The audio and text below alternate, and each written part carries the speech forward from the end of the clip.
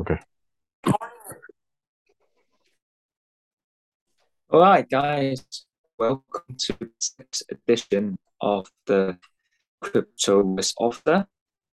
And sorry about this. We've been quite hectic and been busy, so not been followed with the latest series. So do apologize. As the normal disclaimer, we want to share with you our experience as a risk officer.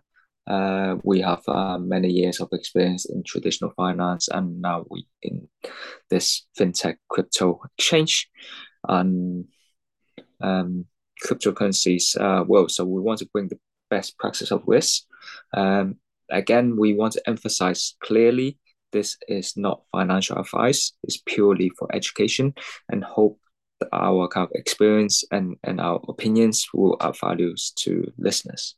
So here we go. So we've got a few topics today in terms of what we want to share. Uh, the first topic is related to a recent kind of white hacker that have kind of penetrated in certain ways in terms of from a Ethereum um, kind of network, but we want to give that kind of a sense of the kind of the background of this, and then we can dive into certain specific risks as well. Uh, let let Clive share some of the background, and then we can discuss. As Sure. usual, we from a kind of risk kind of Sure. angle. Thanks, Robbie, for the introduction. Uh, Actually, the hack mentioned by Robbie is related to an Ethereum scaling network called Arbitrum. And actually, maybe I give you guys some background about this network. So actually, it will help navigate the Ethereum net because of its slow speed and the costly transaction fees. So they this kind of network, Arbitrum will rolling up a large quantity of ETH transactions on a separate chain so that they can relaying them back to the Ethereum mainnet as a single transaction. So effectively, it will be faster for the processing the transactions. So it will be increasing the speed and affordability of our ETH transactions substantially. And but this arrangement will also expose users to vulnerabilities. And the recent case that because the white hat hacker has discovered a bug within this latest upgrade for the Arbitrum that the network I mentioned, and it will cause a theft of over 540 million US dollars worth tokens if it has been exploited by the bad uh, hackers in the markets. But luckily, this time, it does not happen. But of course, the white hacker informed the Arbitrum builder of Chain Labs earlier about this bug. So they got a reward. The white hacker got a reward of around 400 ETH. That is around 530,000 for this identifying this bug. And this kind of arrangement usually quite common actually in the crypto space because the crypto industry there are a Just lot want to of pause that you say that sorry, say that 400,000 ETH. So that means we're talking about 534 millions US dollars. oh so Is that my sorry. I understanding? mean I mean the reward by the Arbitrum builder that giving to the white hacker because of Oh, identifying this bug.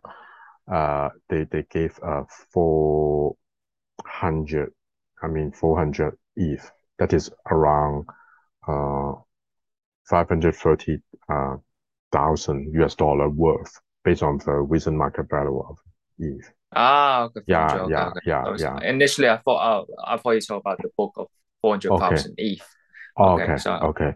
But actually, I think it is a maybe the Arbitrum builder of chain labs apply a certain percentage of the potential theft because as mentioned, the potential theft of this bug because the upgrade by the Arbitrum is around late August. So based on that, the potential theft may be 530 million. So they apply a certain percentage on that. So that's I believe that's the reason they gave around 530,000 for the white hackers for white hat hackers for this one.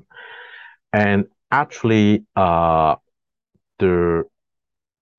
bug here, uh, I think the lesson learned I thought about is that because it is about an upgrade late August, I think it's very close to the Ethereum merge that in happening in mid September. I'm not sure whether it is the main reason why Arbitrum needs this upgrade before the ETH merge, but I believe so because uh, if the merge of if from proof of work to proof of stake is happening in mid-September, so Arbitrum needs this kind of upgrade before if to upgrade that.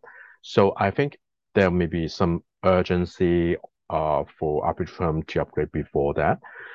So for this kind of new upgrade or in financial service as well, whenever we have some new product upgrade, I think there should be some sufficient testing by the programming team or development team or some UAT should be done and work uh, completely before yeah, it can be I think launched. Yeah, I think yeah, you touch a very key point. As for some of the listener may not be familiar, in terms of from the traditional banking world, whenever we put things into production, we never test in production. We normally use testing environments, and these are normally called UAT. It basically means user acceptance testing. So that is basically we use dummy information, not accurate information. It's just basically fictitious information to put into the system. We don't use live customer data to put things into the system. So that means we are kind of testing and making sure everything's work. As this industry is evolving so much with the cyber hack, and so forth. So for exchanges, they would need to strengthen all the capability of cybersecurity. So it's advisable if there's any major changes on the network or system infrastructure or anything, they would, for most centralized exchange, they should have a prudent kind of penetration testing, which is basically trying to hack into the system internally, or they outsource this service to external party like specialist hackers. They will like they call the white hackers or sort of they do this pen testing. So basically they kind of give a service for them. Here's our laptop. Okay, trying to break it. We're gonna give you a few things and trying to break the laptops. Not physically break. It's just trying to get into the systems, and that's a service. Another service they may have. Um, People may be familiar with bounty hunter. So you put a reward on if you can break this or give us some direction of some of the books, then you might get a reward. So I guess for this one, I guess one of the white hackers found this kind of book. It's kind of like a bounty hunter. There's a reward. Yeah. Sorry. yeah. And of course, to us individual may think that actually the the reward to the white hacker this time is quite costly actually. But of course, compare with the potential grabbed by the hackers in the market, it may be just a very uh, I mean reasonable one. But I think if there I mean, the Arbitrum, if they have a more robust, proper internal procedure, how to make this, what we mentioned, the penetration test internally, or hire some external consultant to be some white hackers to see whether there are some loopholes in the smart contracts itself. I think the cost will be much lower than this 500,000 US dollars. I believe so. Yeah. So I think in the future, this kind of companies or projects where when they going to launch some new product or some upgrade with particularly related to the smart contracts or some uh, infrastructure that will be vulnerable to hackers, they should have more thorough review before they launch it. Yeah. And also, but uh, regarding this, I have a question. Actually, I'm not sure whether Robbie have any idea because for this case, I know in the crypto sector, it's very common that there are some white hat hackers to identify some bugs, and then they are rewarded, so-called external bounty hunter. But sometimes I'm just curious, oh, whether there are some possible some insider or some this kind of white hat hackers will be somehow affiliated with the peoples inside this impacted organization. So I'm just wondering whether there's some uh, controls of some procedures that we can make sure that the white hat hackers are not insider or are not affiliated. But I think it will be difficult because usually this white hat hacker, for example, for this case, they will just have a Twitter accounts there. You will know, you will never know actually which person it is. I don't believe that the wallet itself related to receiving that reward will have some KYC and also the Twitter will never know we actually which that persons or organization for from that white hat hackers are. So not sure I whether think Robbie for will have any idea. I think from my kind of thoughts and feelings of this is normally why hackers they be able to hack into the protocols, then they be able to be very cautious not to leave any marks on their privacies. So Mm, again, it's just deleting their tracks anyway. If they know how to enter the door, they should be able to be able to silently exit the door without mm, giving any trace. So either it's just basically the art of how you steal things without getting caught. So mm. I guess most of the white hackers, I mean, the recent ones that we had previously, I mean, they don't really disclose their names. They can Yeah. disclose this as my wallet and then so forth because they try to be anonymous as much as possible. Mm, Um, Even some of the big whales, it's not everyone's like Michael say. Let's say that, yeah, I've got so many Bitcoin, come and get me, mm. right? So Okay. he's more of eco trying to build this whole crypto things anyway, rather than just profiting as well. Okay. So from from your view, of course, for the white hat hackers, we cannot do anything because they are very specializing on this field. But from the impacted organization like the Arbitrum for this case, internally uh, what can we uh, implement some controls? Okay, for example, make sure that the staff within more close to the smart contracts or more close to the uh, upgrade launchers, for example, for the developers, make sure that they do not leak some uh, internal information outside, whether we need some kind of controls to be in place. Yeah, I think in general the controls is very simple anyway. It's any code or anything, they should be all secured anyway, with the access controls, making sure that whatever they do, it's within their kind of privacy policies, and there should not be any um, taking away any code or take it out or have any vulnerability of kind of security issues anyway. So it's quite hard anyway if these developers are working remotely, or I'm not too sure because with all this COVID stuff, everyone's work remotely. Hmm. There's just so much controls that you can have. It's more of believing on the trust. Um, I mean, everyone's got an iPhone, right? So Yeah. even how much information security, how much stuff that you say you can't download, you can't do, I can get an iPhone now and I can just take a snapshot and then Hmm. that's all my code. I can literally type in all these code, but it's take a long time to type. But at Hmm. least you take a take a camera. Even in banking anyway.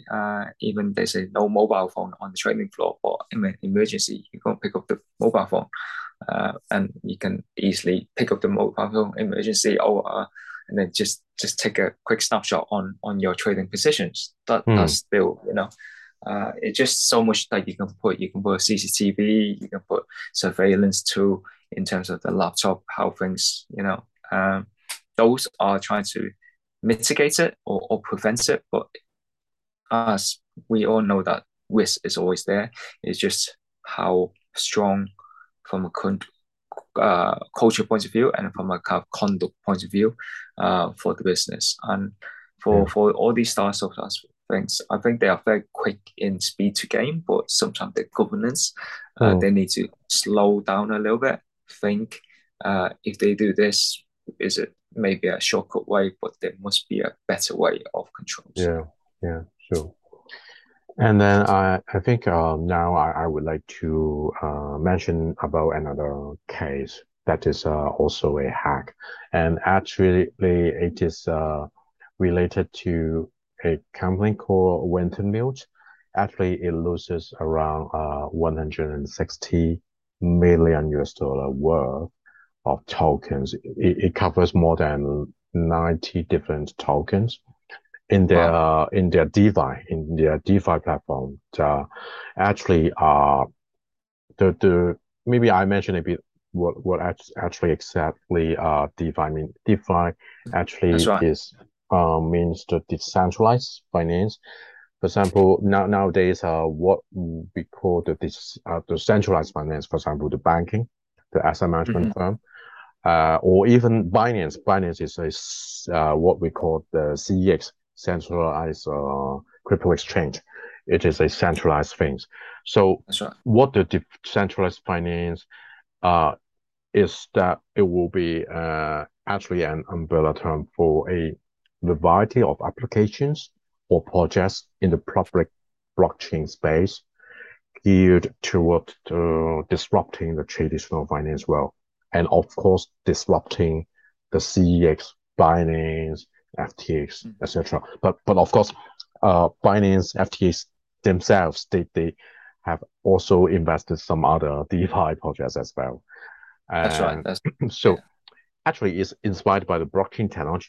So uh, based on these blockchain technologies, we can have some DeFi. For example, the Uniswap, SushiSwap, and all trades are reflected on the chain. So what yeah, we call the transaction on FTX, Binance, you buy cryptos on Binance, FTX, we call it off the chain because they just book what the amounts tokens you have and the tokens you on Binance or FTX uh, the apps showing that it's not on chain because uh, it's just like a bank. It's similar to a bank account that yeah, you use in HSBC. So the yeah. It's DeFi is just a separate thing. similar like a ledger. Okay, so Yeah, bookkeeping kind of money in and out and all that, but it does not yeah, really yeah, affect on the on chain, which is the blockchain itself. yeah. Yeah, And actually, for this case, the winter mode actually, as I mentioned, has been had for 160 million worth US dollar. And actually, this firm is one of the crypto's leading market makers. It has its DeFi business, OTC business, and also it has Can I just stop there? market maker. Yeah, Yeah, thanks for that. But obviously, market making, I just want to emphasize there's quite a lot of terminology of market making. For listeners that they don't understand what's market making is from a traditional finance also is similar to here is they are here to generate liquidity for buyers and sellers and trying to make that kind of volume. And how they kind of make profits is basically how tight of the spread and so forth and taking as a fees. But it's basically we adjusting the supply and demand and making sure there is enough liquidity uh, for people to trade. Yeah, continue. Sorry. yeah. And so the hackers this time target Wintermill's DeFi operations.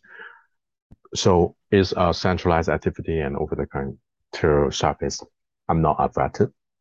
And actually, the CEO of this firm, Wintermeld, has mentioned that the firm will be open to treating this incident as a white hat attack because actually someone in the Twitter has already published that 160 million that address where it actually it placed most of the funds around 70% of the funds in the Curve DeFi platform at this moment. So uh so the CEO offered that they open to cheating is as incident as a white hat attack. So that means similar to the previous case we just mentioned, Yeah. it will give some reward to the hackers. So even if it may be a real hacker, but if it willing to return most of the funds, it can get a reward for that. And actually, there are some comments from other chief information security officer from Polygons that Mm. is a multi-sculptor. Actually, he has an idea that actually uh, he think that this hack was because likely that there was a hot wallet compromise at Wintermeld some time ago that mentioned, but it was somehow publicly disclosed that uh, bug, so which attract some hackers to target the firm. So Yeah. I think So yeah, yeah. Robbie, you So go ahead. so so I just want to I'm not gonna go for the basic, but just in case certain people don't understand. In the crypto world, there's two terminologies of hot wallets and cold wallets. Hot wallets in this sense it means everything's is is online. And cold wallets it means things is offline. So that means in order to hack your cold wallet is literally virtually impossible unless you reconnect back to the online. Online, there's always vulnerability. No matter you got VPN, you got virus protector or certain stuff. So there's always a risk if you put things online. It's just literally you open, right? If you're close, like a cold wallet, then it's kind of you put them to sleep anyway in that sense. So it's more secure. Yeah. So I believe that hot wallets compromise this here mentioned is about the Wintermute its own DeFi platform. It may have some hot wallet that have some bug there. So it Mm. was subject to the hackers to steal the tokens. And of course, this time Wintermute mentioned that even it lost 160 million worth tokens, it is still solvent. So much money. And so you can see how this kind of centralized crypto firm or DeFi firm, how much money they make from the trading fees, something like that. And actually, the the platform mentioned that they are willing to pay the hacker 10% of the looted funds if the money is refunded. So my question for this case, actually, I think I'm just thinking whether whenever there are some bug identified internally for a firm or for some projects, Yeah. will it be wise to make it so transparent in the market? Even that at that time it is not fixed. I think in some previous podcasts we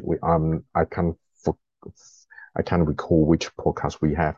I did mention a case that I personally encountered because I'm personally involved in the IBC Mm. chain that for a token called Juno, not investment advice.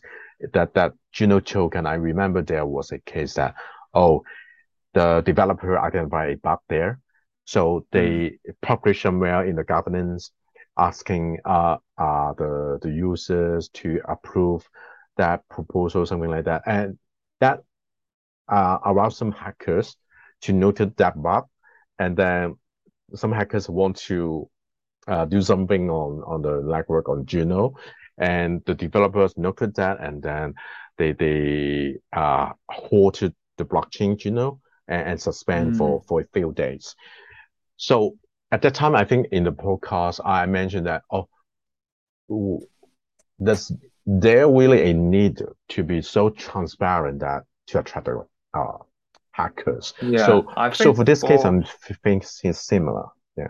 Sure. I think that's a good question. I guess for most of the coding stuff, it's now all open source, so they can extract code and collaborate. But if they do find bugs, I guess they want to share it. But yeah, I think depending how sensitive those code are. But if it's open source, everyone should be able to handle that and to try and fix things anyway. But I guess back to the key things, there's always the dark side for anything. Mm, So yeah, it's hard to not to share. If you know crypto world, everyone is quite easy and transparent and very down to earth sharing things. I mean, if they find anything, the first thing you probably notice is probably they tweet something. mm. That's quicker than your CNBC news or whatever news that you watch anyway. That's for sure. Yeah, yeah. I think sometimes it may be the crypto sector's participants or I mean the developers, the key leaders within each project or each crypto related firms need to decide that whether there was some trade-off to be done between transparency of some bug and whether the how to protect the customers, how to protect the digital assets of that firm or the platform. I think that there should be some balance to be strike. Yeah.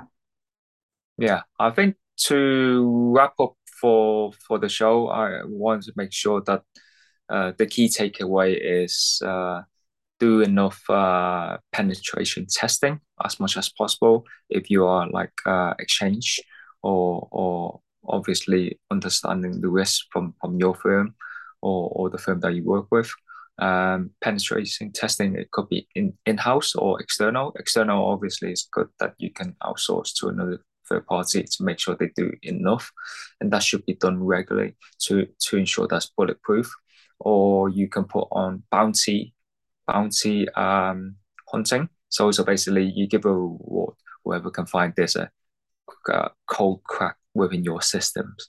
So those are the key stuff from a cyber security control. But for information risk, security of privacy, that's another whole topic which we probably will go through next time.